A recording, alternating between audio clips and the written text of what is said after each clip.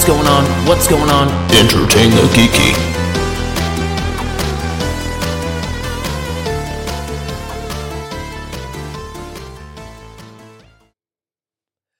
Well, entertain the geeky here. What's going on? So it's so funny. Like we took a break around the holidays, and like we just got off of a 2-week unintentional break just because there was like illness and stuff like that. Yeah. And now it's like Children were sick and I was sick. Yeah, and it's no good. It's so cool to get back into the fold. So like I did a post on our Instagram the other day, and I was like, "Hey, sorry, Jason and I talked.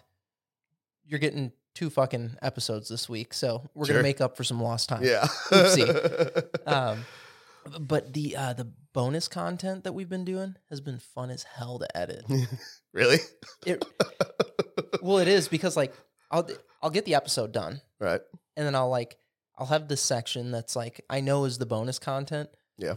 And part of it is typically kind of unusable just because it's like we just finished an episode. There's like a brief second where we might not have our mojo yet. Right. And then we get it. And it's like, shit, dude, that could have been its own fucking episode with how it was going. Yeah, and it's just so funny. It reminds me of when Entertain the Geeky first started and we were doing like these 2 and 3 hour episodes. Yeah, where you guys were just riffing. Oh, the whole time. It was god awful. Yeah.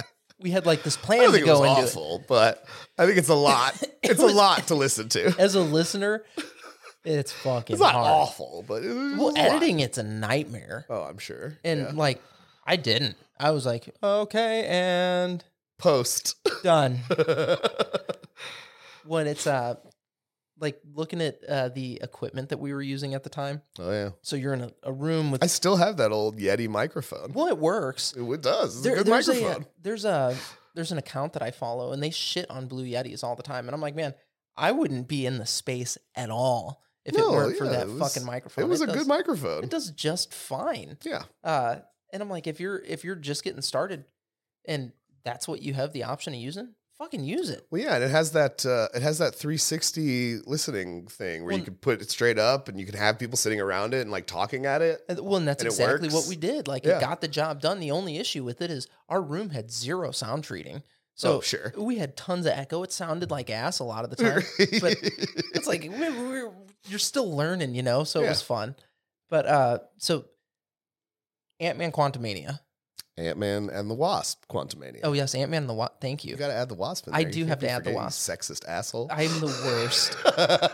So actually, I do want to comment on her character. So when we figured out that she was going to be the Wasp early on in in Ant-Man's introduction to the MCU. Yeah, the first Ant-Man movie. I was like, man, that lady is so beautiful and awesome. I hope she becomes a mainstay, like almost like Romanoff showed up in Iron Man. Yeah, for sure. And you're like, man, I hope she gets to stay because she's a badass. Yeah. So seeing Wasp in this movie come in and just shit on stuff, it was so cool. But I liked it. I liked her in the movie. I feel like they didn't give her enough to do. And I get that, right? The impetus of the plot centers around Cassie and Scott, right? Because Cassie's growing up, she's kind of coming into her own and she's curious. And so it kind of centers on that. But I feel like in that regard, we had to sideline the other characters a little more. The other title character? Yeah. Well, I mean, Wasp, but also, Janet and Hank, I think, got a little sidelined as a result of it, too. We'll get into Hank because some of the shit that happened there with him was he did some stuff that it was just like so blah. And then some of the other things that happened with Hank, I was just like, fuck, that was amazing. Oh, yeah. Michael Douglas is great. Like, he's incredible. He's definitely great. Well, God damn it. What is the actress name that plays his wife? Michelle Pfeiffer. Michelle Pfeiffer, thank you. I don't know if there's a woman that has aged more gracefully than her. Yeah. And I was telling Tara, because we had just finished the movie, it was like we were waiting for post-credit scene. Sure. And I was like, Michelle Pfeiffer is a fucking crazy character in this. And she's like, yes. She's like, you think so? I'm like, oh my God. I'm like, she's almost a fucking bad guy. Yeah. I mean, she's definitely tied into the central plot of the quantum realm. Oh, very well. And Kang and everything. But here, we can start at the beginning. So we'll go to the very start of the movie here. All right. Well, we're going to spoil the movie. So if you haven't seen the movie out there, just don't even go listen away to this. And come back later after you've seen the movie. Come back for the next episode that we do. Yes. Because this isn't the one for you. But it's been out for 2 weeks, so I feel like we're safe. Yeah. 2 or 3 weeks. I mean, at this point, everybody has talked about it. We're late to the party. We are. I had years ago, I had somebody that was like, hey, I can get you guys press passes for these things so you can watch the pre-screenings. I guess I need to that would be cool. Check that out again so we can because then we could record ahead of time and you could post it like the day after the movie or the day of the movie. Yeah, when it's all hyped and it's on everyone's mind. I think I'll look into that again. But so movie starts and it's Scott Lang walking, being him. It's just Paul Rudd. He's a national treasure. Damn it if he isn't, dude. He's a national treasure. I say that all the time. He is, man. Like America's sweetheart right there. Yeah.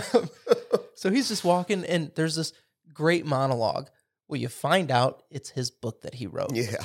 And so when you're him, like him in particular, Scott Lang, and you didn't plan on being a hero, you were really just trying to get by the best that you could, trying to turn your life around. He's a thief in the first movie. Right. But all he's tried to do is turn his life around and start anew. He's working at Baskin Robbins and shit.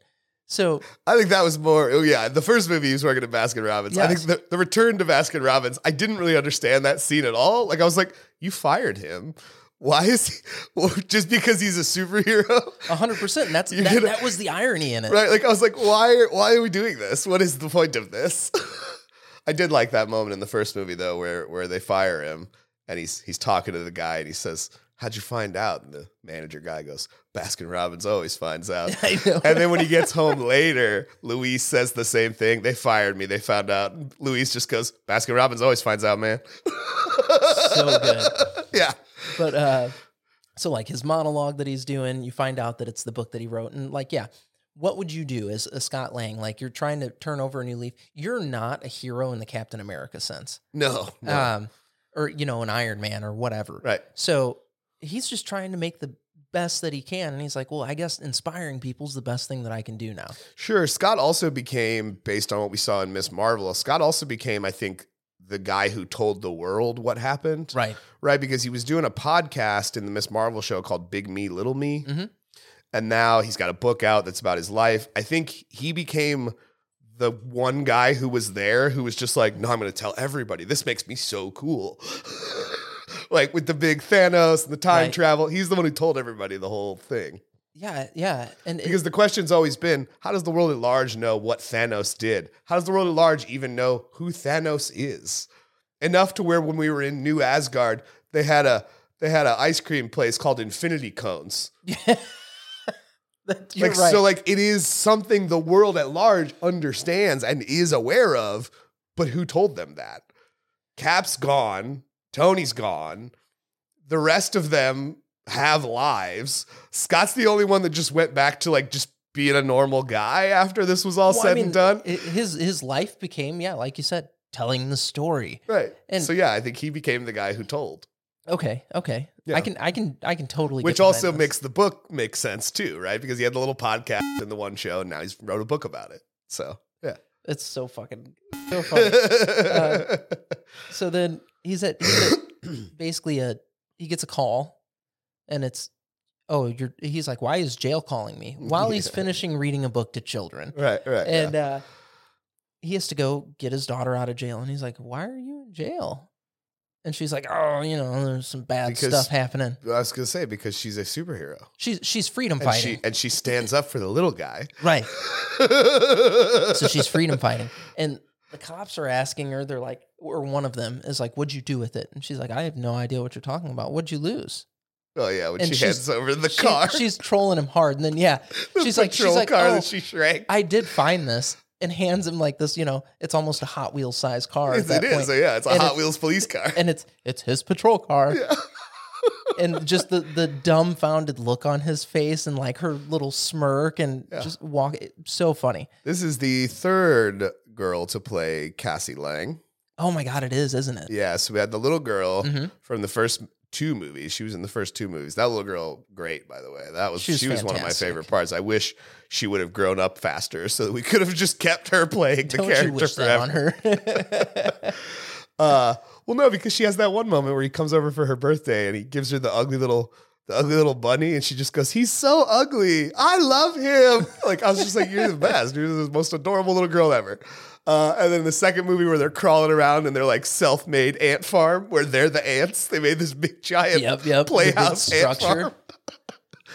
So yes, we had her. And then when we did Endgame, Scott goes home and finds Cassie, and that was a different girl, and now a different girl. So this is the third.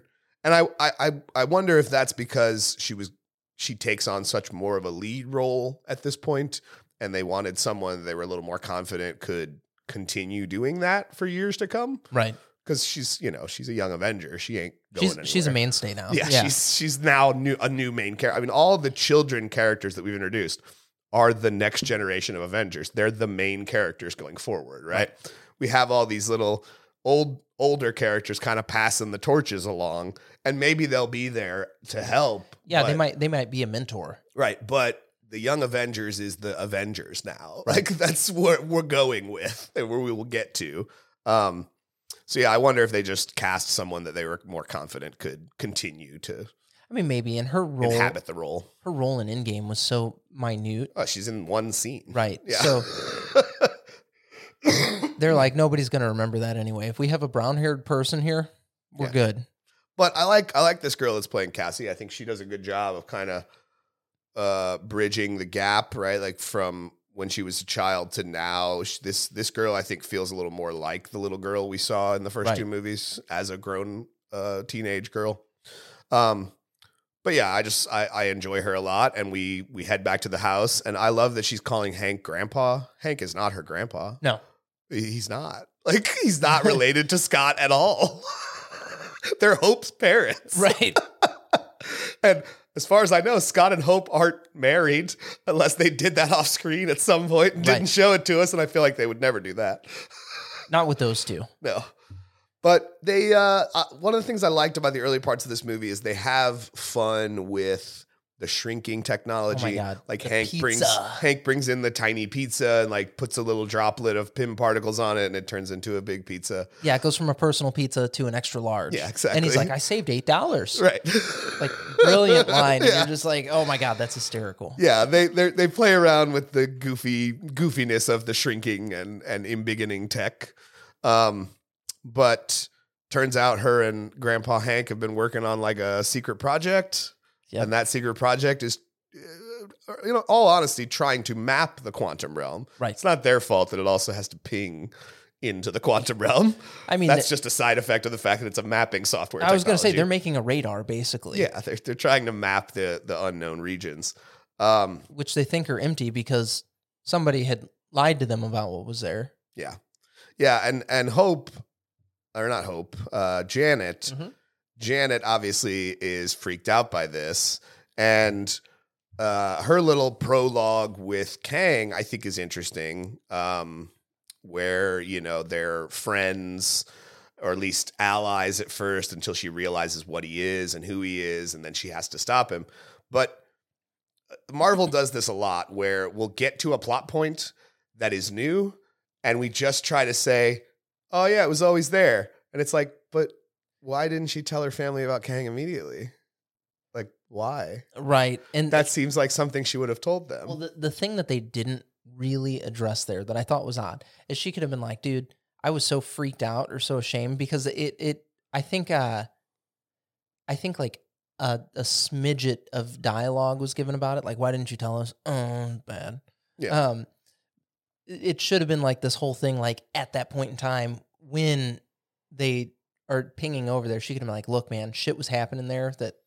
Well, even before that, right? The idea of she knows Hank is interested in the quantum realm. Mm-hmm. He's probably questioned her ad nauseum about her time there, right? So giving Hank all the information he needs to not make the kind of stupid decision that leads them all to get sucked into the quantum realm in the movie probably would have been a good idea. Yeah, but then we wouldn't have had the movie. Well, I understand. I'm just saying they do this thing where they introduce, like when we did Captain America Winter Soldier and we found out that Hydra had secretly infiltrated S.H.I.E.L.D. the whole time. Like the other movies didn't do anything to set that up. And we're just supposed to assume, oh, we're just all stupid and we missed all the clues. No, there were no clues because you didn't know that's where you were going until you got here. Right? Like, you got in the writer's room and they were like, what if? Right. We did not say it. And I don't think it's a bad thing. Comics do it all the time, retcons and changes and stuff. But in movies, it's a little harder to swallow, I think.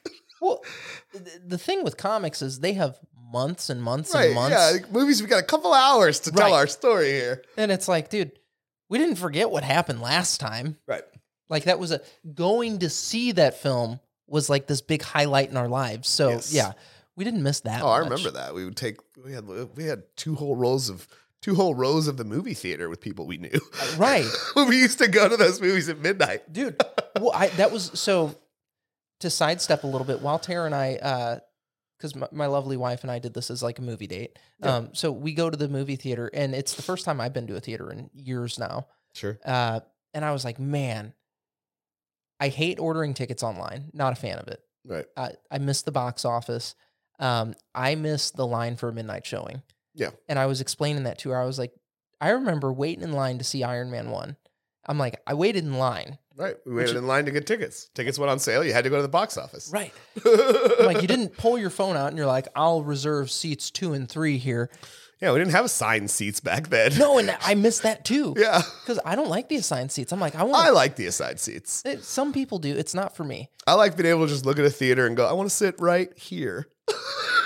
I thought that was half the fun. That's where I'm going to sit when I get there. Because I can go to a theater back in the day and think, I know where I want to sit. But 9 times out of 10, by the time you got there, there was already people there. There was 1 or 2 people there where you wanted to sit. And if someone's in my seats now, I can walk up and be like, you're in my seat, bro. Get out of my seat. That's my seat. I paid for it. But there was the things that happened in the line waiting to get into the movie was fucking magical, dude. I mean, I remember standing around outside that mall just talking about every movie and dissecting every moment of it for the next 20 minutes. Right. We would stand there for 20 minutes, half hour easy, just talking about the film. Right. Well, like episode 1, I waited in line for hours. X-Men, the first X-Men movie. I waited in line for fucking hours. And it's because tickets didn't go on sale till fucking 1 o'clock or something like that, 9 o'clock. It depends on the theater and the time. We didn't have tickets going on sale a month ahead of the movie's release. Yeah. So you'd wait in line, and like now the midnight showings they'll start happening at 9 o'clock or something like that. It won't even be midnight. It's not even that late. It's like 4 or 5 in the afternoon. Right. It's not a midnight showing anymore. No. So I'm like, man, there was something that was beautiful about the movie going experience then. Sure. That doesn't exist now. It's cool. Well, do you know why they don't do the midnight stuff anymore, though? Why? It's because of all those people that got shot up at that Batman screening by that crazy guy dressed like the Joker. Fucking asshole. He went to a midnight screening. He's got Joker paint on. He's Joker. He's going to see The Dark Knight Rises. And then he killed everybody. He killed a lot of people. I don't know, killed everybody. Way to fuck things up for a lot of people. Well, that's why they don't do midnight showings anymore. They were so much fun, though. It was a beautiful and sacred thing. Yeah, no, it was good. And I really enjoyed it. So like not having that anymore, it's just a different vibe. And like going with that group of friends was always so much fun. Agreed. I miss that. I miss it too. So, after doing a few years of movies in the living room kind of thing, I'm like, fuck, dude, I miss the theater. I miss it so much. We go back to the theaters. We'll definitely go see Marvel movies when they come out. And I guess that's probably it. That's probably the only time we've gone to a theater. Most everything else we just stream.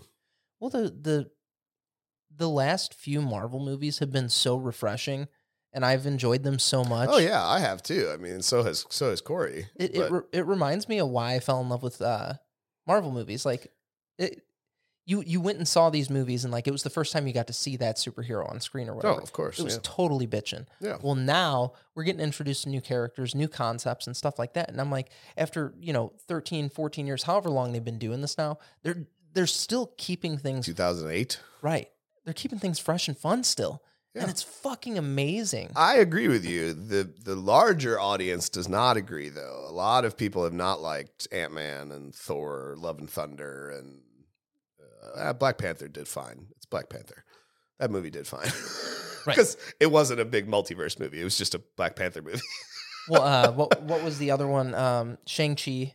Fucking badass movie. Yeah, Shang-Chi was good, but that one actually did good, right? That was probably one of the last ones to have pretty positive reviews coming out of it, right? Because Eternals didn't get positive reviews. No, and Eternals was a cool fucking flick. I thought Eternals was fine, but it's a niche, man. It's, the Jack Kirby, Stan Lee stuff, that's a weird niche where it takes a specific kind of fan to even be into that going into it. But I could see where a casual audience member might get turned off by the weirdness of that. I mean, it's a very gods and men kind of story. Those are the same people, though, that went and saw Guardians of the Galaxy and were like, this is fucking cool. Yes, but that's because Guardians of the Galaxy was just Space Avengers. Sure. I mean, every character in the Guardians correlates to an Avenger, right? Tony and Rocket, they're both smart-ass drunk guys. Star-Lord is the man out of time, like Captain America. Right. Groot is a big, giant, hulking Hulk. monster. Yes. Gamora is Black Widow. What about Drax? Drax is Thor. They're both kind of big, strong, dumb guys. Yeah. Drax is Thor. A little dry. Yeah. That's the one-dimensional character. Fair enough. Yeah, Drax is Thor. So yeah, it's just Space Avengers. Eternals is not Space Avengers. No, Eternals is very different than Space Avengers. But it was like being a moviegoer, being somebody that was consuming the movie, I was like, oh, this is fucking perfectly enjoyable. No, yeah, I think it's great. And I but I'm a fan of the weird old sci-fi part of the Marvel universe. But I think that's where some of the casual moviegoers are getting turned off. Okay. And I think Ant-Man is another perfect example of that. The idea of Kang as a character and what he represents and the little post-credit scene with all of his different variants, like he's a strange thing for the casual audience to latch onto. He's not Thanos. We understood Thanos. We got it. We understood his motivation. Kang's a little bit more of a gray area. He's a time traveler, first of all, and I think time travel kind of turns people off sometimes.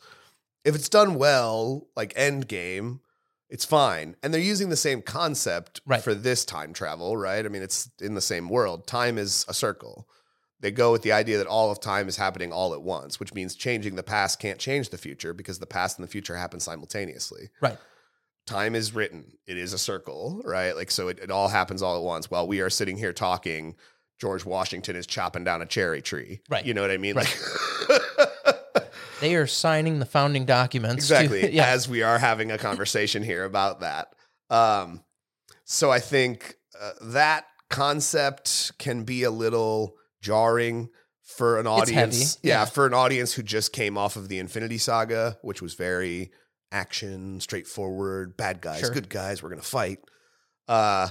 This dabbles into some weird areas. We've been getting more and more cerebral with them. Yeah, I mean, Doctor Strange and the Multiverse of Madness was not very well received. I liked it. I thought it was great. Good fucking movie, dude. I enjoyed it. But I understand why when people said, well, I watched Doctor Strange, I don't even understand what's going on. Why is Scarlet Witch a villain? Who are those little children? Where did they come from? I'm like, oh, you didn't watch WandaVision, huh? They're like, what? No. I had to watch a TV show before I could watch this movie? Yeah. Continuity's getting a little too big. There's a lot going on. Yeah, at this point where like you have to do some homework. You better have a Disney Plus subscription or you're not going to get it. Yeah, you have to do some homework before you. Now, I will say, as far as the last two films have gone, this Ant-Man and Black Panther Wakanda Forever were just sequels to their movies. Right. Scott recaps all the major events at the beginning during his little I'm reading my book monologue. Yep. And then the rest of the movie is focused on the through line of Ant-Man to Ant-Man and the Wasp to Quantumania. Yes. So I think that's been something that's refreshing is all I had to watch was the other Ant-Man films to watch this. All I had to watch was the first Black Panther film to watch Wakanda Forever. But this is the one, it's weird to me that Ant-Man gets to be the film that sets up the stakes for the future. That's a weird concept to me. Well, I mean, as we sit now, because he wasn't an original Avenger. He was in the comics. He was right. not No, not in our Yeah, MCU is what I'm talking about. So, is he one of the guys then that carries the torch moving forward? Because we don't necessarily know what all is going to happen with Thor yet. No, Thor's going to be around. Hemsworth, whether they bring back Taika Waititi or not, because a lot of the fans who were upset about that movie blamed it on Taika Waititi. Sure. So whether they bring back Taika Waititi or not, Hemsworth is Thor, period. Hemsworth has said, I'll keep doing this as long as they keep wanting me to do it because I enjoy it. So I'd imagine we have not seen the last of Thor. But Hawkeye, maybe, right? I mean, his show kind of implied a passing the torch kind of thing. Right, but with him, with the actual actor losing a leg or whatever. Oh, yeah, Renner after the accident, yeah. That's a lot. I mean, you could write that into Clint's character. Oh, though, easily. Right, and because that's something they kind of played up a little bit in that Hawkeye series is he can't hear as good anymore. Yep. Clint's body starts to fail him when he gets old. He's eventually blind. Yeah. Blind Hawkeye's so fucking cool. Blind Hawkeye's amazing. He just uses his hearing to target things. So you could definitely write into his character the problems that Renner has experienced in his life, and it would just be like, oh yeah, like Hawkeye's body starts failing him as he gets old.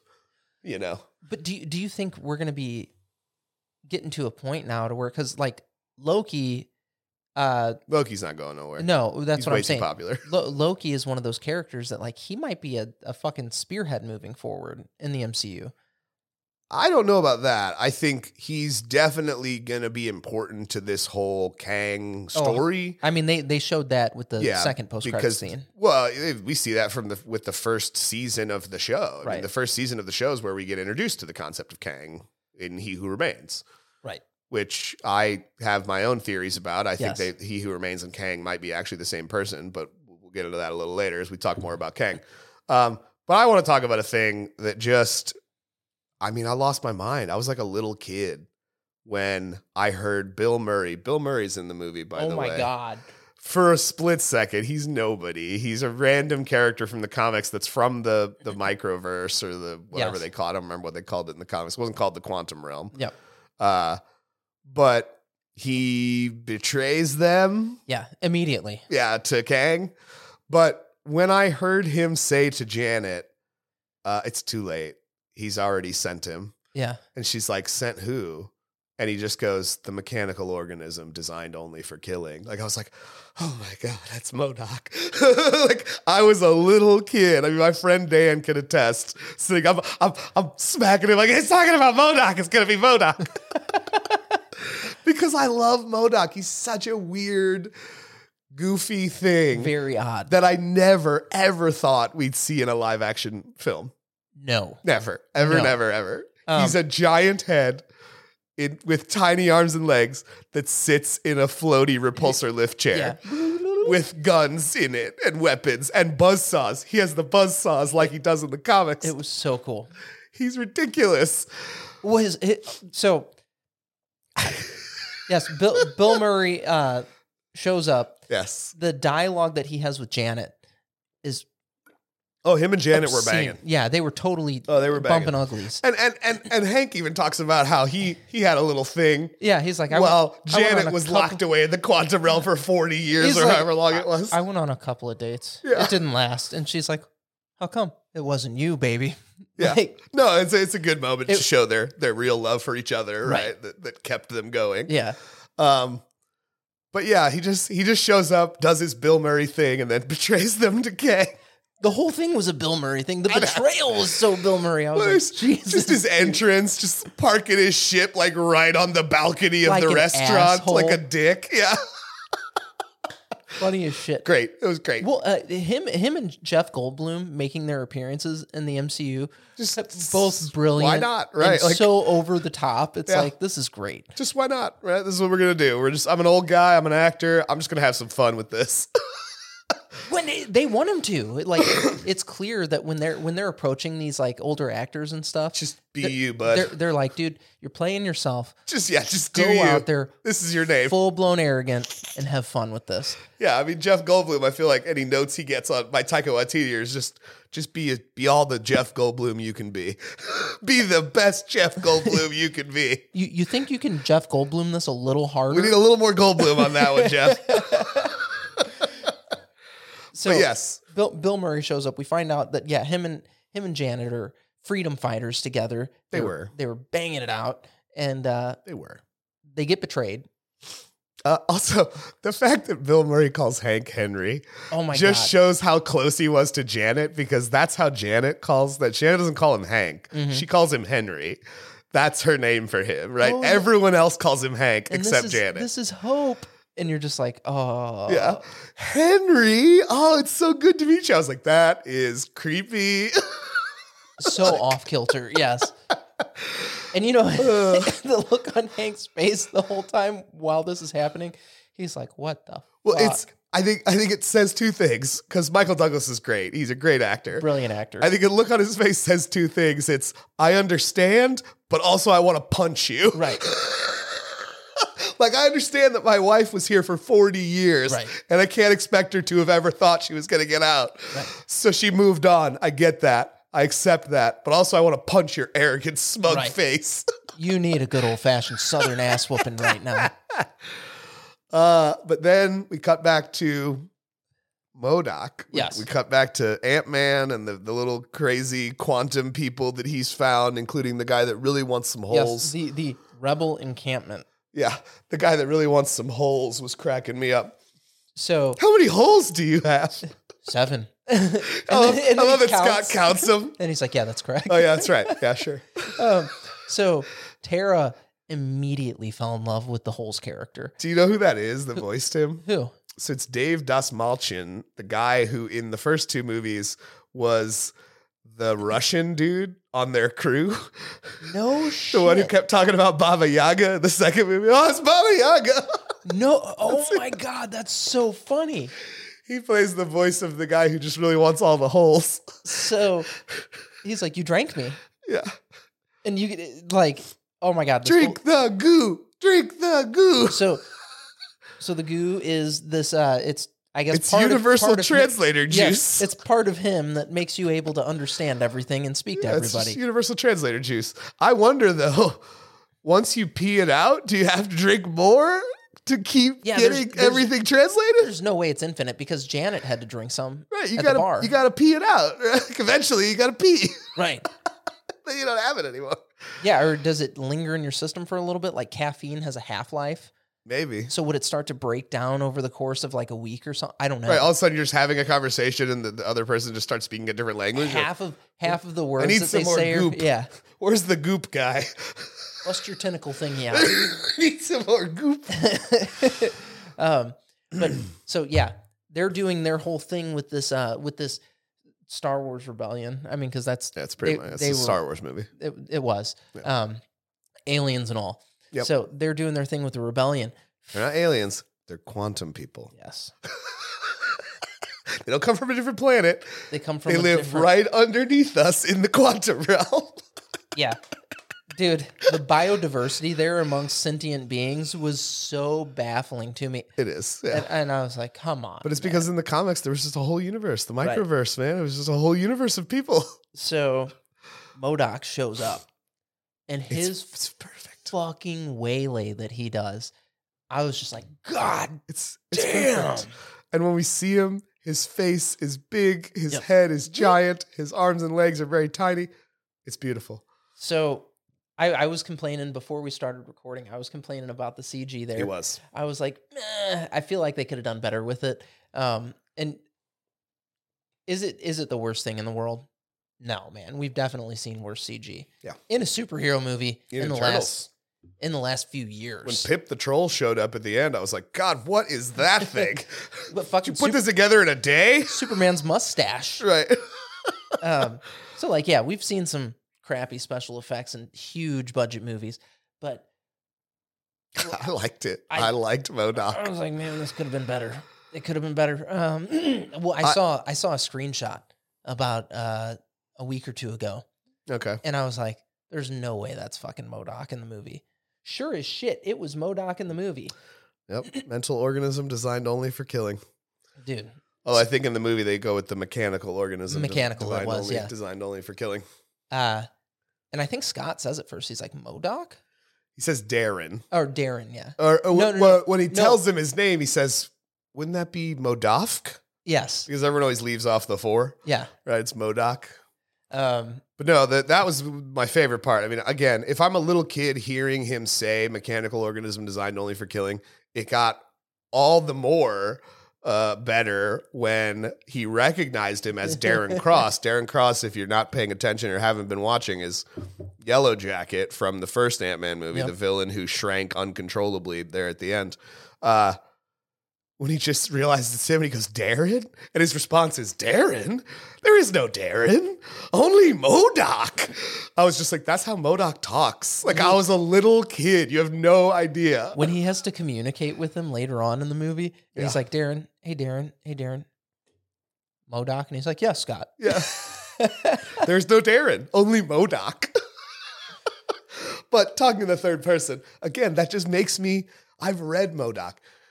MODOK is a joke, kind of, in the film. He has some serious moments, but he's mostly played for laughs. Yeah. MODOK is not played for laughs in the comics. No. I mean, okay, occasionally, sure, but he's a much more vicious, serious threat to, I mean, he's a Captain America villain. Yes. You can't be a Captain America villain if you're a joke. You know what I mean? Like, he's a serious villain. He's weird, but he's serious.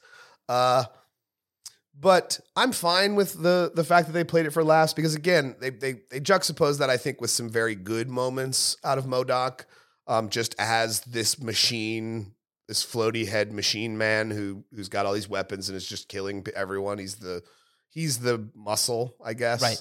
Although Kang doesn't need muscle because he's obviously a badass. But he's the thing that scares people in the quantum realm, I guess.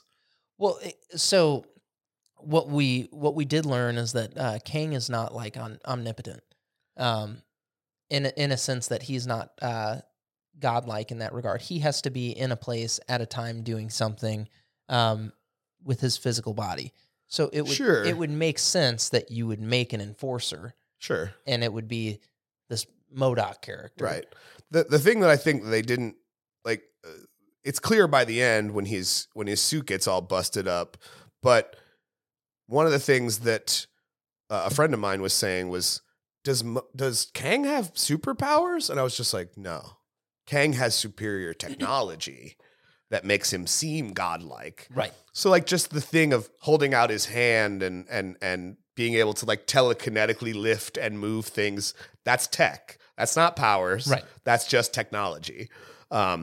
But when you take his tech away, he's still one of the most skilled, learned combatants in any reality. In the universe. Right, in any multiverse. Right. Yeah.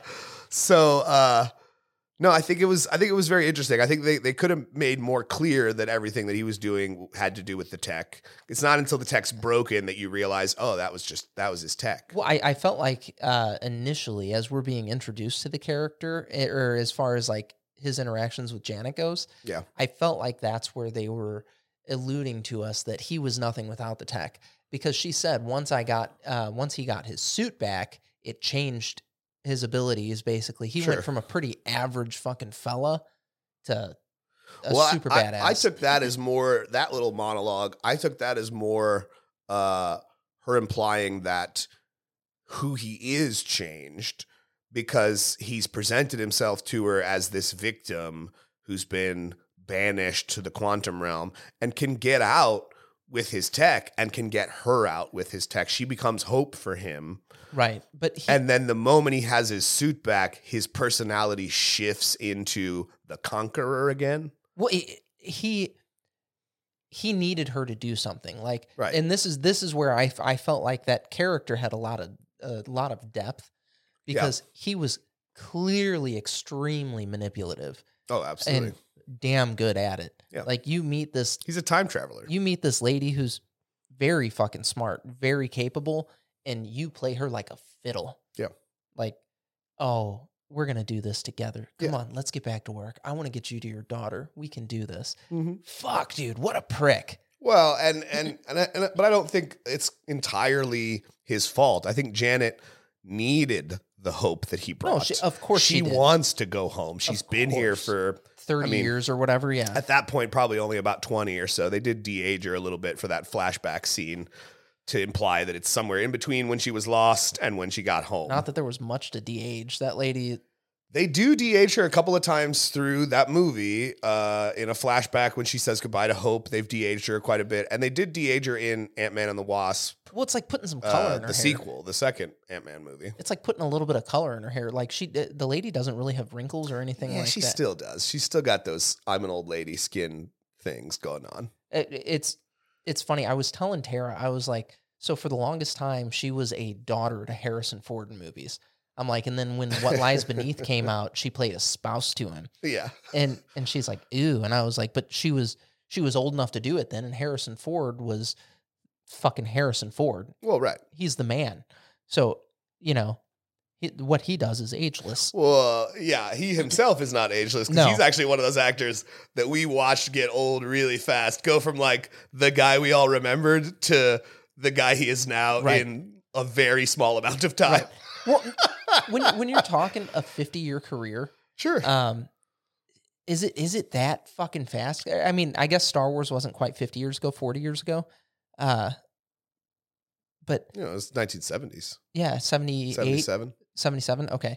So when you're, damn near a 50-year career, man, like 45 years, that's a long fucking time. No, sure. I'm not saying it's not. He was 35 years old then. The thing that's funny to me though is like the new Captain America movie that's coming out, New World Order, that's going to be Sam as Captain America, is going to have Harrison Ford in it. He's taking over the role of General Ross or Secretary of Defense Ross, whatever he was by the last time we saw him in Civil War.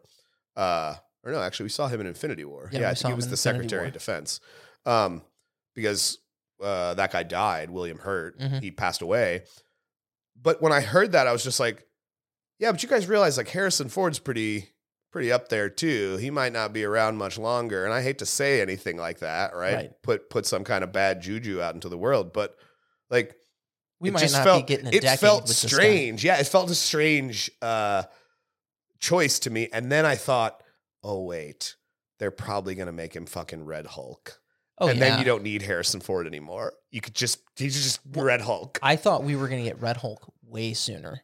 Well, the fact that they kept bringing Thunderbolt Ross back implied that maybe we would. And maybe that's why they kept bringing him back. But then the actor who played him passed away. So, well, now that we're about to get Hulk rights back, or I think they just got already, him back. It's already back. They have the rights back. That's going to be huge. Yeah, I think the couple of moves they've made in that regard, bringing that guy back probably to do Red Hulk and bringing in Hulk's son, Scar. Oh, that's going to be at the end of She-Hulk cool, and just She-Hulk, bringing in She-Hulk. I think we're building to World War Hulk, which is obviously not going to be the same story it was in the comics.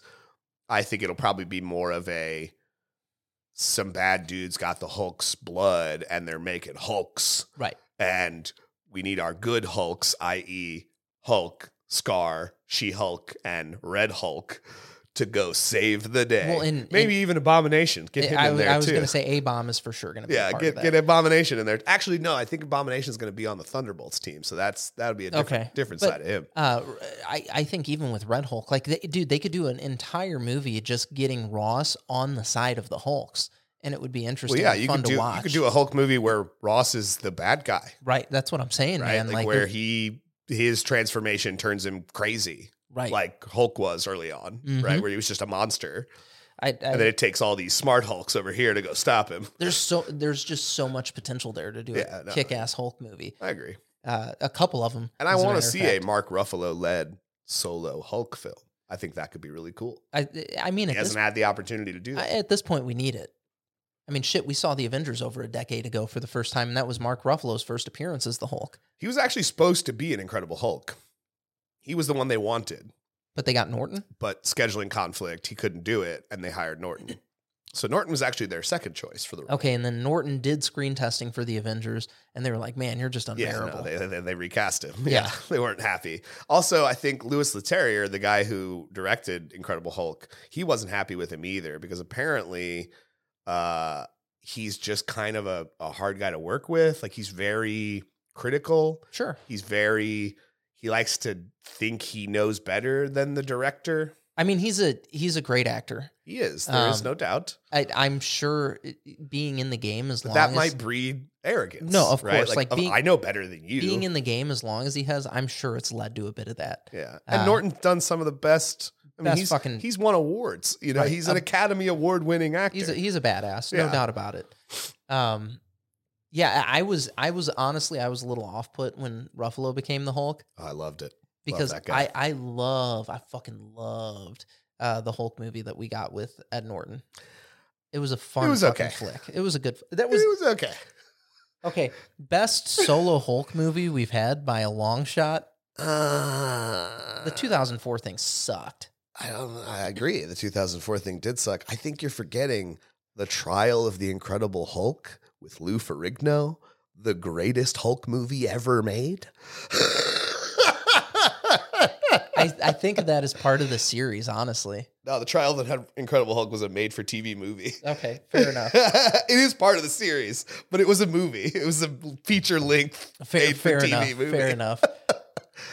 It also had Thor in it.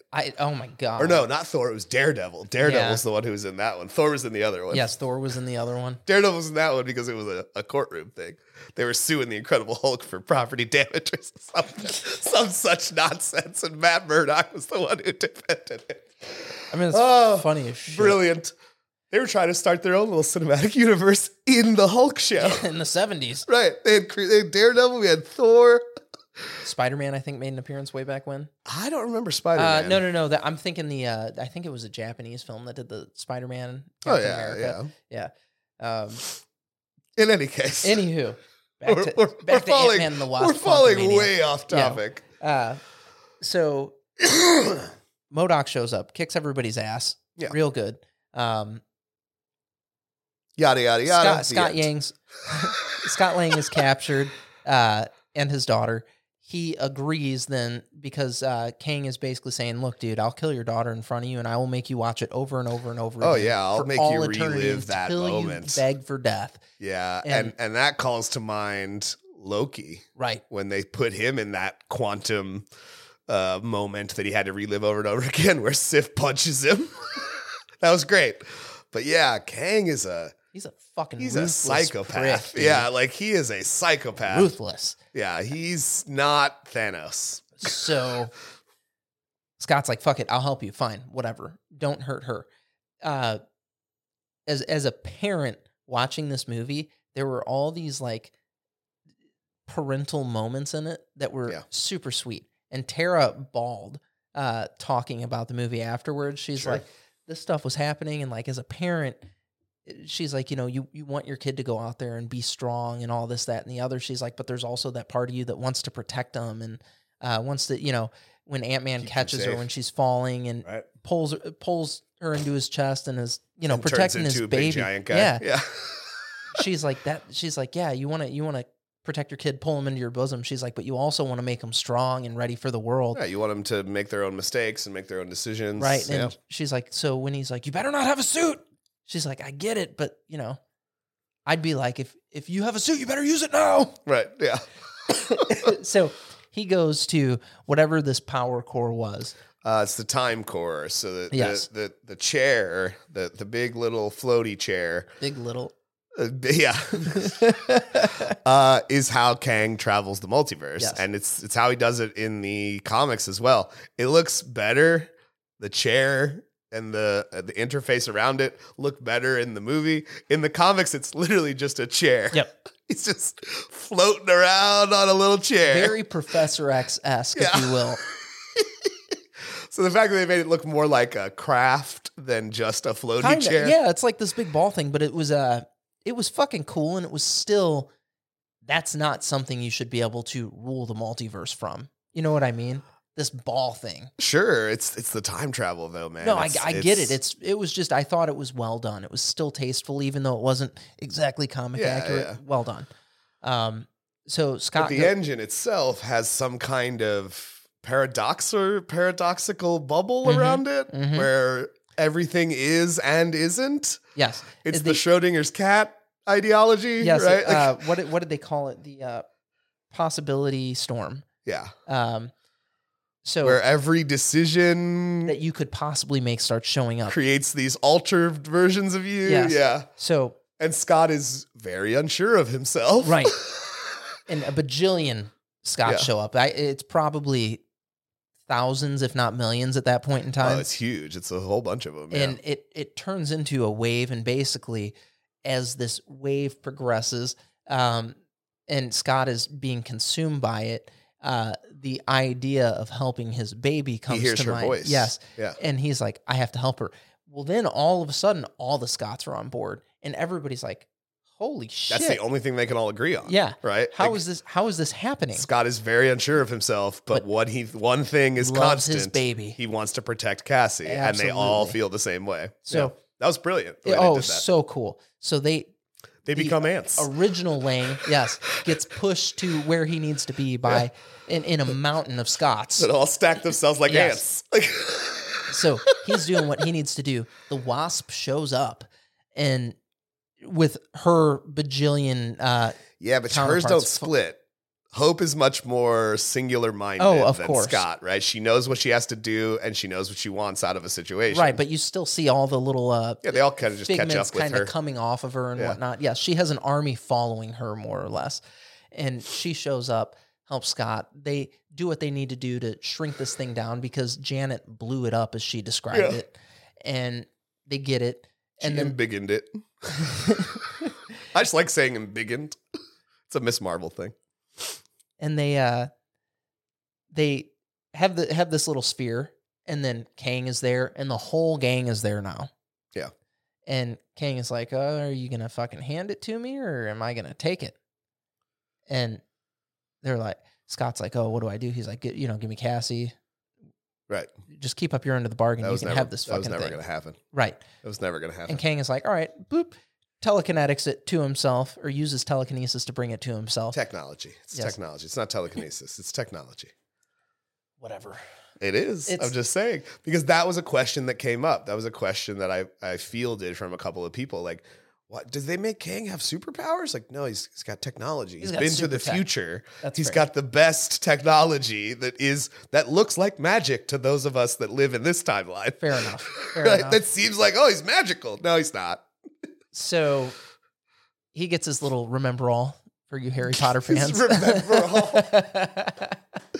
It is tied to his memories. I know. He has to like link his consciousness into the chair. Well, what was the phrasing that they used? It was neurokinetic technology or something like that is how they described it. From the far future. Right. Very cool. Seems like magic. It's not. Gets it, grabs Janet, and is like, fuck you guys. If they'll be in the same position that I was in. Leaves. Right. So we have Scott, Michael Douglas, Hank and Cassie basically that are kind of left to figure shit out. Right. And it was they're in the desert, so to speak.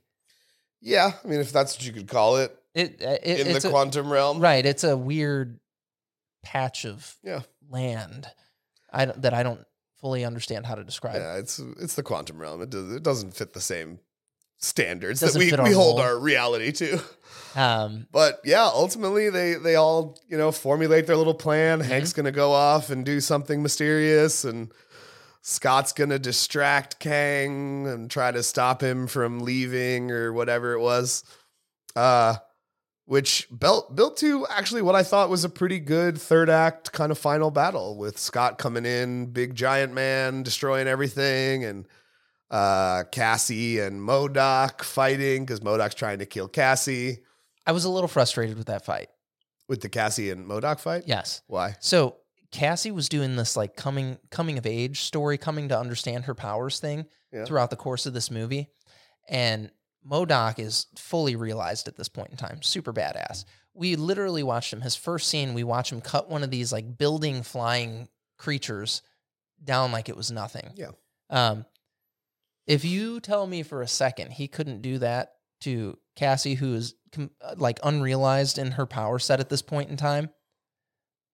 I guess I understand what you're saying, but I think that's kind of the point, right? Because we're trying to give Darren a redemption, right? Because he's just a dick. So what I said to Tara, because she takes a gamble. Okay, Cassie does, and she's like, "Oh, let's see what happens," and she turns herself into a giant girl, right? And it would be very new to her. I'm like, what would have been great and I think hysterical is if she would have fell on him and crushed him. Sure. Like getting her feet about her. She doesn't fully know what she's doing yet, but she's still the hero there. She took a risk and it paid off huge. Yeah, but the first time Scott did it, he was a super. He also was because once you're giant, everything that you perceive changes, right? Like he's stomping on cars like they're nothing. He's swatting the war machine away like a fly. Right. You know what I mean? Like he wasn't perfect. She wasn't perfect either. No. But it gives you a very large advantage, no pun intended. I mean, it gives you a pretty big advantage. You're superpowered at that point to you're not, the nth degree. You're just giant. Yeah, that's superpowered compared to and everything about so like the thickness of your skin is also giant. Right. So like that gunshot is just gonna bounce right off of you, no big deal. Right. That little saw is not gonna cut through you at all. Whatever, no big deal. Right? Like it just changes everything to big. Extra, supersized. Right, like it was everything. Everything gets stronger. So they have this fight, and it's cute and sweet. It's more of a chase than a fight, right? He's just kind of chasing her. She's running away because she doesn't know what to do. She finally kicks his ass. Yeah, she does the giant thing. And he's like, down for the count. They give him this redemption arc, and the phrasing that she uses, she's like, "Just don't be a dick." Right. And he's like, "What?" And she's like, "Yeah, don't be a dick. Just don't be a dick, Darren." And he's like, "Oh." She met Darren when she was a little child. He came into her room and he tried to kill her. Right. So they give him his redemption arc. Meanwhile, we have the rebellion basically trying to push back Kang's forces. Yeah, they came in with Scott. And Giant Man, like, trying to destroy kicking ass and taking names. The time machine. Well, at one point, and this is where I knew I was like totally sucked into the movie. He grabs Kang and is like smashing him against a wall. And I was like, oh man, I just hope you fucking decimate him right now. Like, because that's where you're at this point. You're like, this motherfucker right here. He was, oh man, this prick. Yeah. I hope you get him so dead. And nope. No, not yet. That easy. Not yet. Got too much tech, man. He's got all the best tech. He is the storyline moving forward. This is our new Thanos. So they have their little showdown. They're being pushed back by Kang's forces. Yeah, it seems like they're going to lose. And they definitely set that up. Fucking that layup. Hank Pym comes in with his genius ants or whatever they are. Oh my God, yes, that have progressed technology thousands of years. Yeah, like they've created a whole society in the quantum realm. Oh my God. So I said early in this, I was like, Hank was kind of like this odd character in it. Like he had moments where I was like, meh. And then he had these like great moments. Him showing up with the ants, I'm like, this is the coolest fucking thing. Yeah, I mean, but it's Star Wars, right? It's Lando showing up with everybody at the end of Rise of Skywalker to save the day. It's the Ewoks beating up on the stormtroopers. Yeah, it's everything. Yeah. So they show up. The ants overrun Kang. Yeah, that's when all of his tech gets broken. Mm-hmm. That's also when MODOK comes back in, wasn't it? Yes, MODOK when he just comes in and Kang says MODOK, and he says, my name is Darren, and I am not a dick. So MODOK throws himself onto this bubble that these ants are attacking that Kang is protecting himself with. Yeah, he's trying to break it. And pops it. Yeah. And then the ants fucking totally overrun Kang. Yeah, and Darren gets messed up and he's going to die. Yeah. Big old giant head, MODOK Darren is going to die. Well, his tiny hand. on Scott's face was the weirdest looking thing. I was like, did they use a real hand? It's just like a little hand on a stick to touch your face. He's telling Scott, he's like, you've always been like a brother to me. And Scott's like, no, he hasn't. He's like, all right. They met in the first movie and have not seen each other since. But that's why it's so funny, because this fucking completely such a goober. This disconnected individual he's such a goober. Is dying, and he's trying to have this moment of glory and whatnot, and this sweet thing, and he's not a dick anymore. And he puts his little tiny hand on Scott's face and was just like, oh my God, it's so weird. And Scott's just his little teeny tiny hand. Uh-huh. Yeah. Like he's trying not to be a prick to this guy now. Right, he saved the day. Yeah, kinda. So he's like, all right. Maybe a little. All right. Cool. Darren dies. No, remember before he dies, one of the last things he says. What's the last thing he said? One of the last things he says is, at least before I died, I got to be an Avenger. And Scott just goes, yeah, definitely. Yeah, sure. You were totally right. MODOK was a self-proclaimed. He wanted to have his big moment, he right? was a self-proclaimed I'm Avenger. a hero now. You are right. I'm an Avenger today. That had totally eluded me here. Yeah. But then, honestly, I think the little epilogue to the battle where everybody gets to go home, except for Scott, and they just get into a straight up brawl. Scott's helmet is broken, so he can't shrink or grow. Kang's tech is broken, so he can't use his powers. And it's just a ass whooping. It's a brawl. Yeah. Like, it's just a straight up fist fight boxing brawl. And I thought that was actually a really cool way to do it, because it shows, I think it gives me the same feeling of watching Thanos beat up the Hulk. Right. Without using an Infinity Stone to do it. It's, you think I've come this far with just tech, with just my power? No, I am skilled in everything I could have to be skilled in. I am the fucking conqueror. Exactly, right? Like, so you think I've come this far with my tech? No, I am good at this. And I'm going to show you right now by beating the shit out of you. And that's what you feel watching Thanos beat up Hulk. You're just like, whoa, you don't even need Infinity Stones. You just bodied the Hulk. Right. Like, what? We've never seen the Hulk lose a fight. He doesn't lose fights. You just bodied him? Well, exactly, right? Great. Like, you know what I mean? Like, it's just, it elicits those same feelings when when you first watch him come up and go into the box. And again, I want to see Creed 3 because I just want to see more of that guy just beating the shit out of dudes. Like, he's all ripped and stuff. Like, I just want to see him beat the crap out of some dudes. Whoops Ant-Man's ass. I don't think Creed's going to lose the fight. I mean, I haven't seen the movie yet, but I don't think Creed loses the fight. He's the star of the movie. Rocky only lost in the first movie. He didn't lose in the other movies, you know? Right. And we're at Creed 3 at this point. I think he's got to win. We're definitely well down the Rocky road right now. Jeez. Nice pun. I know, right? It builds. It's a great fight. It builds to this epic brawl. It's a great fight. And then, fucking yet again, Hope shows up. Well, yeah, and it's got that line from the trailer that I always watching the trailers went, I really like that line. It's a good line where he says to Ant-Man, "Did you really think you could win?" And Ant-Man says, "I don't have to win. We just both have to lose." And I was just like, that's Scott, though, right? Ultimate Scott's sacrifice. willing to sacrifice himself to get that victory, keep his daughter safe. That's what it is to be a hero. And like that's the thing that it's like, that willingness to sacrifice is what makes that so fucking cool. Agreed. And yeah, he was willing to do it right there in that moment. I don't have to win. We just both have to lose. I just can't let you win, baby. Right, that's brilliant. I'm not trying to win. I'm getting goosebumps. Right, that's not the point of it. I'm not trying to win the fight. We need to lose, both of us. And yeah, so Hope shows up. Yeah, gives him a little bit of a backup, and they start. Yeah, Kang definitely would have made it through that portal if she hadn't shown up.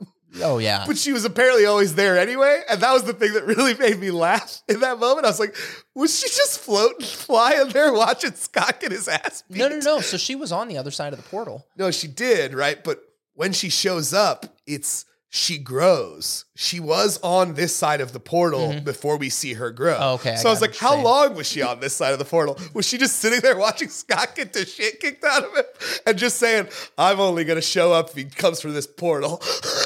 You had this one Otherwise, coming, Scott's got this. He's fucking giant, man. No, he's not. He has no tech at that point. I know. He'll be fine. Yeah, he'll be fine. So she saves the day. Yeah. They fucking push this prick into his remember all. That I think was a bad idea. I really do think that was a bad idea. I feel like they've just merged him with his own time technology. Yeah, something happened there. And then Scott goes back to the real world. And it's him walking just like the beginning of the movie. That was the greatest, though, where he just like loses it all of a sudden and goes, oh my God, did I just make everything so much worse? And you see this look of panic for a second, and then he's like, it's probably going to be all right. Yeah. So fucking. I am curious, and I've seen a couple of people on the internet talking about this. I am curious if Scott is even in the same reality, though, when they come back. Because there was, and maybe it's just movie making and how it works, and we were filming on the day, and these are the extras we had. But he passes 3 of the same people. Yeah. In the end scene that he passed in the beginning scene. And I don't know why I picked up on that, but I did. I remember watching that final scene and going, why does that couple look familiar? And then I saw a video on the internet talking about it. I was like, it was the same couple. And this guy was theorizing that Scott may not actually be in the 616 reality anymore. Yeah. Yeah. And that'd be interesting. When I was watching that was something that I was concerned with when he was having his moment of panic. Right. Because I'm like, is he in the right spot in the right time? Right. That being said, he goes into the coffee shop, and earlier in the movie, and I should have mentioned this earlier, the old man working the coffee shop. Oh yeah, calls him like, Spider-Man. Thanks, Spider-Man. It doesn't charge him for his on coffee. The house. Second time he goes into the coffee shop, he's like, that's going to be $12. Antman. Yeah. Yeah. So good. I want to bring up one more thing. I mean, we get to the end here. That was another thing that really just blew my mind. I lost my train of thought. Something blew your mind. You wanted to get into it? I did. Oh, Kang. Yes. When he's talking to Ant-Man, when he's got him locked up in the prison, and Ant-Man, trying to be the big head, I'm a cool guy, says, yeah, I was an Avenger. And Kang responds with, an Avenger? Did I kill you? Have I killed you before? Yeah. Are you the one with the hammer? And the thing that I think is really brilliant about how they set that up is that seems like just a throwaway joke, because they even have Scott go, oh yeah, people confuse us sometimes. That's Thor, we just similar body types. So they make a joke of it. And then later, when he's kind of like got him down and he's been using his little telekinesis to mess with him, he says, you're out of your league, Ant-Man. So he knows who he is. The idea of, have I killed you before? You the one with the hammer, is to say, you're not Thor. You're not memorable. You're not Captain America, right? You're Ant-Man. Do you know how many versions of you have died beneath my feet? The people that hold their own against me are Captain America and Thor, but ultimately they lose too. You're nothing. Like, I loved that he wasn't confused about who Ant-Man was. He was just messing with him. It was a mental game. Yeah, he was just messing with him. Oh, I love that. That was brilliant. I wanted to bring that up before we were done. No. That was actually a really good scene to bring up. So then we get a post-credit scene. The Council of Kangs, man. How many people, this is the thing, when people first saw Thanos at the end of Avengers, how many people in the theater went, what the hell is that? None. Who's that guy? I don't think there was. No, there were. There are people that only went to watch movies. They didn't know who Thanos was. Fuck. Those of us that are comic fans were like, holy shit, that's Thanos. Right. But everyone else was like, who's this purple guy with the weird chin? Yeah, with the funny lips and stuff. Right, like, where did he come from? Who is this guy? And I think that's the same thing with the Council of Kangs. Like, what the hell? Why are they all gathered together? Why are there so many of him? Right. Like, it's a weird concept. I love it. No, I loved it. All the Kangs were so cool. I wish we were doing it like we were in the comics. In the movies, he's got variants and stuff like everyone else. In the comics, he's a singular individual. He has no variants. Kang is unique in that way. The reason there's so many of him is because he's a time traveler. He keeps making time travel duplicates of himself when he keeps jumping around to different points in the timeline. So at one point, he got all of those time travel duplicates together because he was like, we got to get on the same page here, guys. There's too many of us. We're all trying to do different things. I've got shit to handle here. Right. Get on board. And truth be told, it was just a ruse to get them all together in one place so he could kill them all. Right.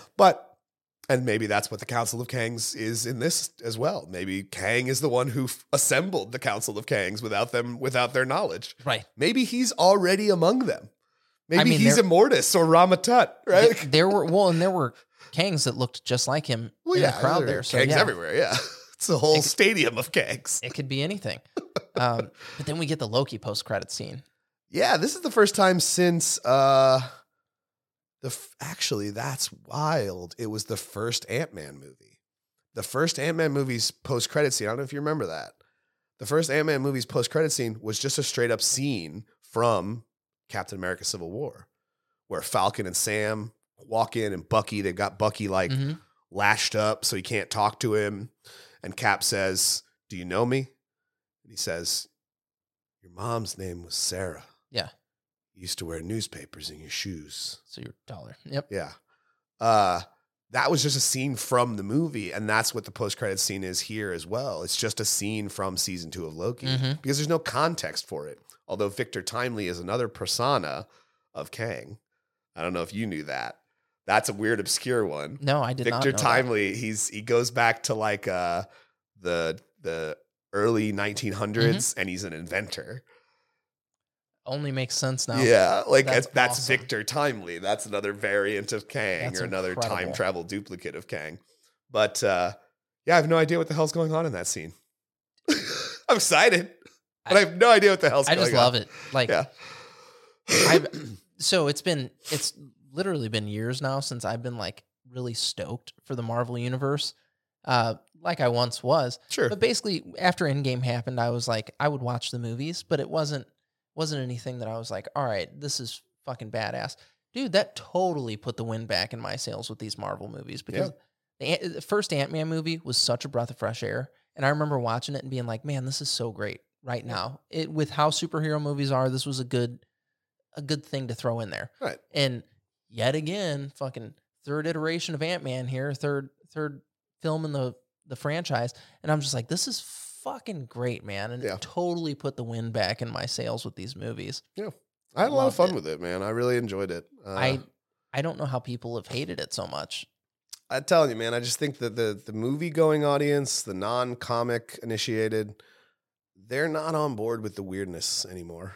Like, at first, the weirdness, like I said, it was palatable because they used the same formula for all the weirdness. No matter what they were doing, they used the same formula. Here's your big blockbuster action movie. You're going to get your fight. You're going to get your big special effects, whatever. And now we're delving into territory that is so specifically comic book. Right. That I think it's turning off some people. And continuity has gotten big enough at this point too, where it's huge. Like you said, you have to know what's been going on in order to get what is going on. And that can be frustrating for the casual movie-going audience. If you're new to the MCU right now, and this is where this is just so I don't know how you could be new. It's ingrained in culture. It's been an impact on our cultural zeitgeist since 2008. So I don't know how you can be new. But, well, let's say you're a 10-year-old kid. Right, maybe you're a child. Maybe you've seen a couple of the movies. Like, there's a lot of fucking backlog that you have to get through, kid. And not all of it is super relevant. Right. We definitely have talked about, I think we've talked about it on the show back when we were doing it just without video. There's, the amount of stuff that you have to watch is much smaller than the amount of stuff that's been made, right? There is a through line from the first Iron Man movie to Endgame that you can get through in like 10 films. Right. You don't have to watch all 22 of them that led up to that, right? Because there are there are moments that are important to the overall narrative, and there are moments that are fun and add a little bit of flavor to the overall narrative. A little bit of a side quest, if you will. Yeah. But I think we've talked about it on the show. I think we talked about like all of the movies that involve Infinity Stones are obviously very important. Right. Any movie that had a cameo from Thanos in it is obviously very important. The through line of Captain America films is pretty important because Civil War puts them in a weaker place so that Infinity War they can be devastated, right? So I think it's not necessary to watch everything, but with the fact that they've opened the door now with television shows, it's getting a little extreme. It's very saturated. Yeah, it's getting a little extreme. And that's not to say that I haven't enjoyed the television shows. I've enjoyed every single one of them for different reasons. Right, they're way fun. But again, I had a friend, go see Doctor Strange that had never watched never watched WandaVision, and they didn't understand. They were just like, I don't get it. What did I miss a movie? Did they do a second Doctor Strange movie that I didn't get to see? That totally stuck in my head again. When are we getting Daredevil back? That's supposed to be soon, I think. No, 2024 is Born Again. They actually started filming it this week. Okay. Yeah. In wherever they're filming it. Probably New York, I would imagine. Oh my God. Yeah. Fuck, that's going to be cool. Yeah, D'Onofrio's on site. Charlie Cox is on site. We don't know whether or not the other cast members will be returning. I will be very angry if we don't get, at the very least, Eldon Henson back to play Foggy Nelson. I'm going to be very angry because he's great. He is wonderful. As Foggy Nelson, and I need him to come back and play Foggy. Yeah. Everyone, you can recast Karen Page. I'm fine with that. Not that actress wasn't fine and didn't do a good job, but it's Karen. Karen's not essential to the story. Right. You can recast Elektra. She had such a small part in the overall narrative. Very minute, yeah. Yeah. But I think, again, you brought back Charlie Cox, you brought back D'Onofrio because they're the kind of heart and soul of the show. But you got to have Foggy, man. You got to have that guy. Eldon Henson did such a good job with Foggy. I think Marvel's always done a good job at, if they can get the right people back, they do it. Yeah, we haven't heard anything about that. He's not been seen on set or anything like that. Well, fucking Natalie Portman was never going to do another Marvel movie. And guess what? She shows up in his Thor. See, this is the thing. I don't think Eldon Henson would say no. Right. I don't think they've asked him. And why? Why haven't you asked him, right? Maybe it's later in the show. I don't know. Maybe. It would be cool to reach out to him.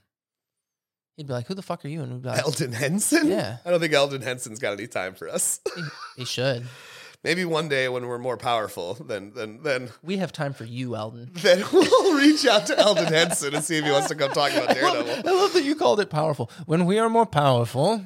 Well, that's kind of how YouTube works, right? You start out, you're not super powerful, but then eventually you are. I mean, shit, I've watched channels go from, I'm just doing a goofy video about a video game to video game publishers are sending me advanced copies of games to review, So one day when we're more powerful, maybe we'll be able to have the pull to get Eldon Henson to come hang out on the show and talk to us. I love it.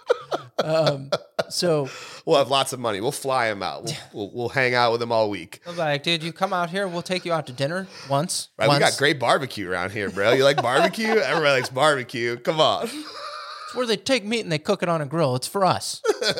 I would say it's for you, but it's not. It's for us. So okay. This week, I was talking to Jason about this. I wanted to announce the first book club book. Yes. I think we're going to do V for Vendetta first. Oh, that's a big one. It is a big one. It's very wordy. It's quite wordy, but it's got a lot of TLDR going on. Fucking too long. Didn't read. It's Alan Moore, man. My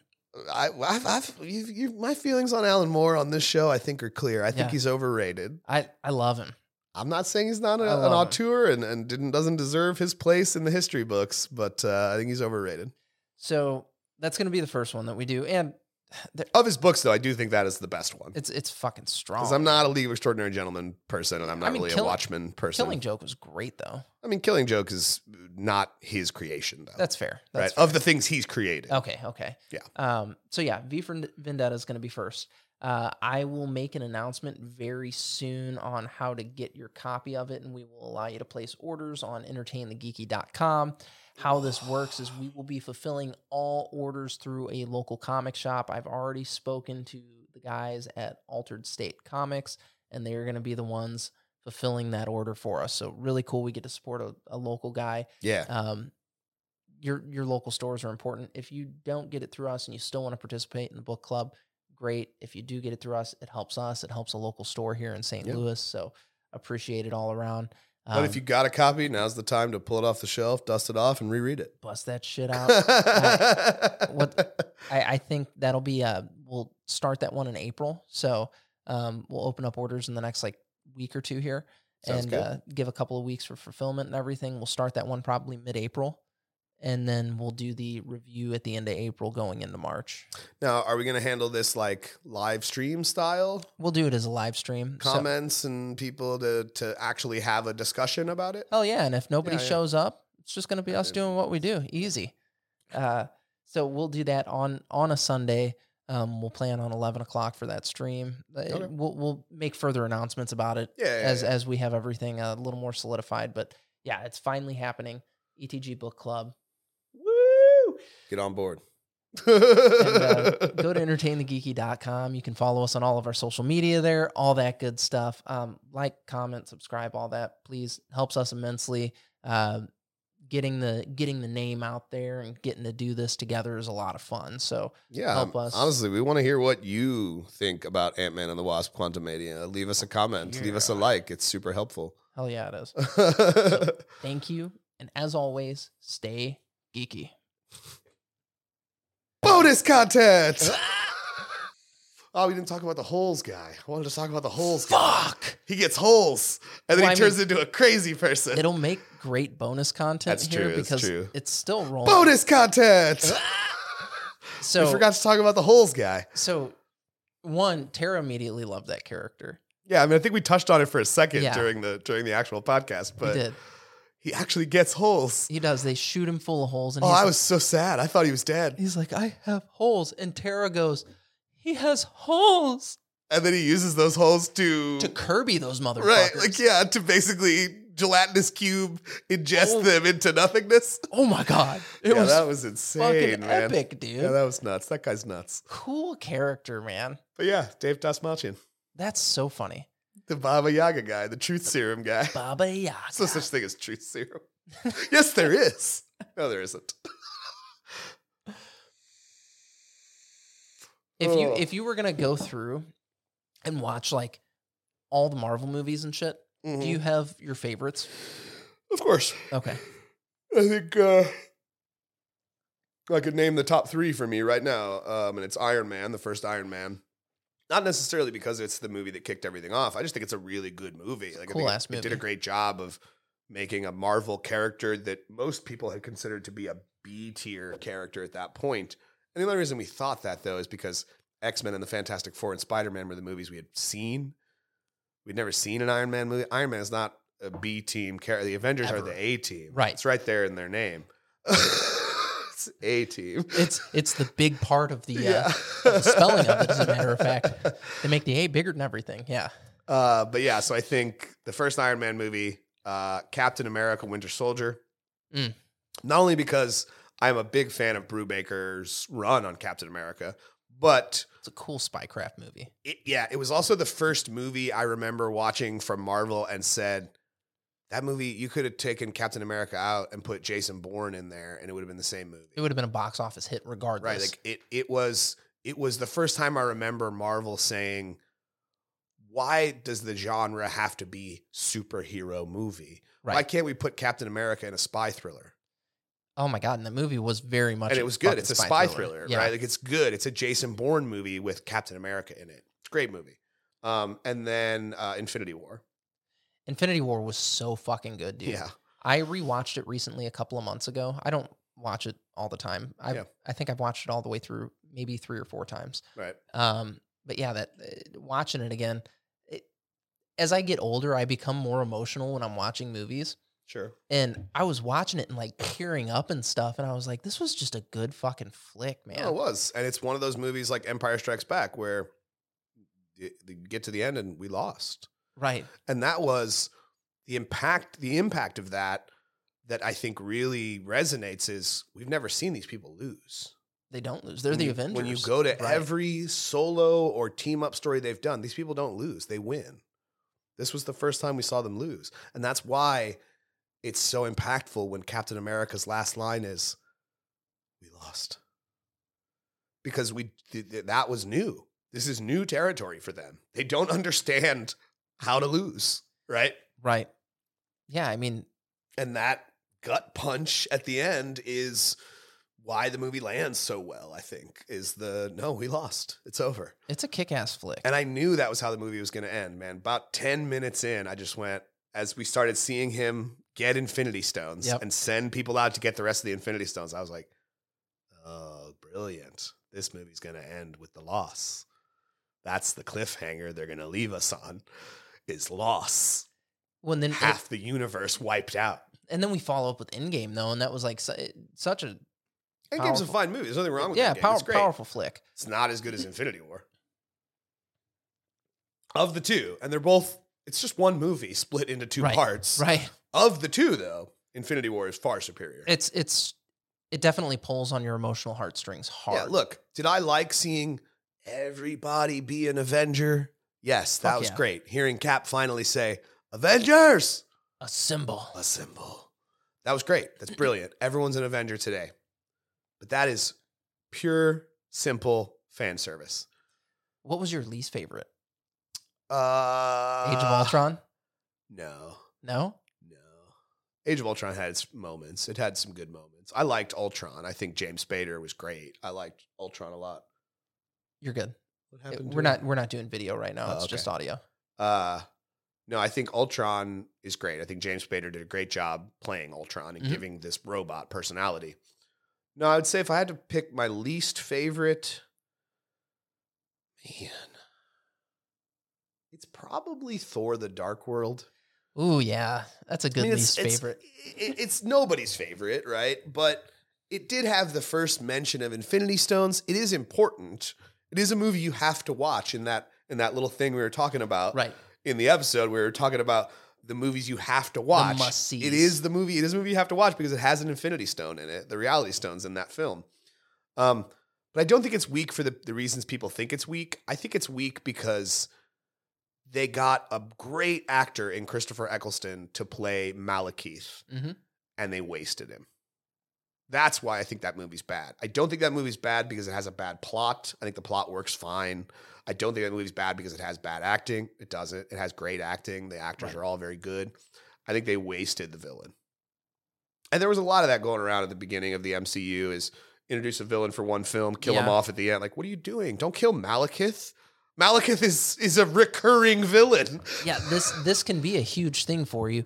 Well, one of the things that I have to respect about doing this in the form of film is, yes, you can introduce this villain.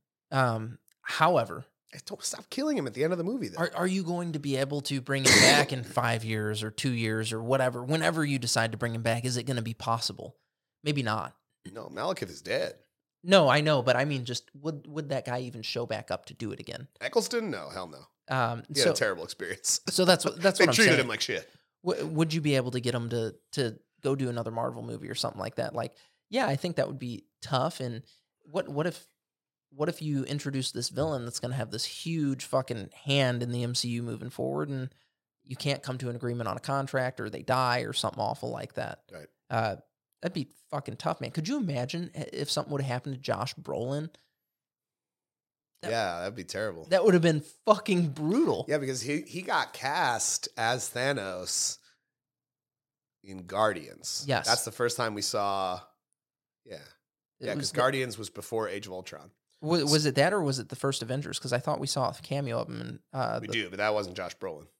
That was just an actor they painted. Oh, okay, I got you. That's actually makeup.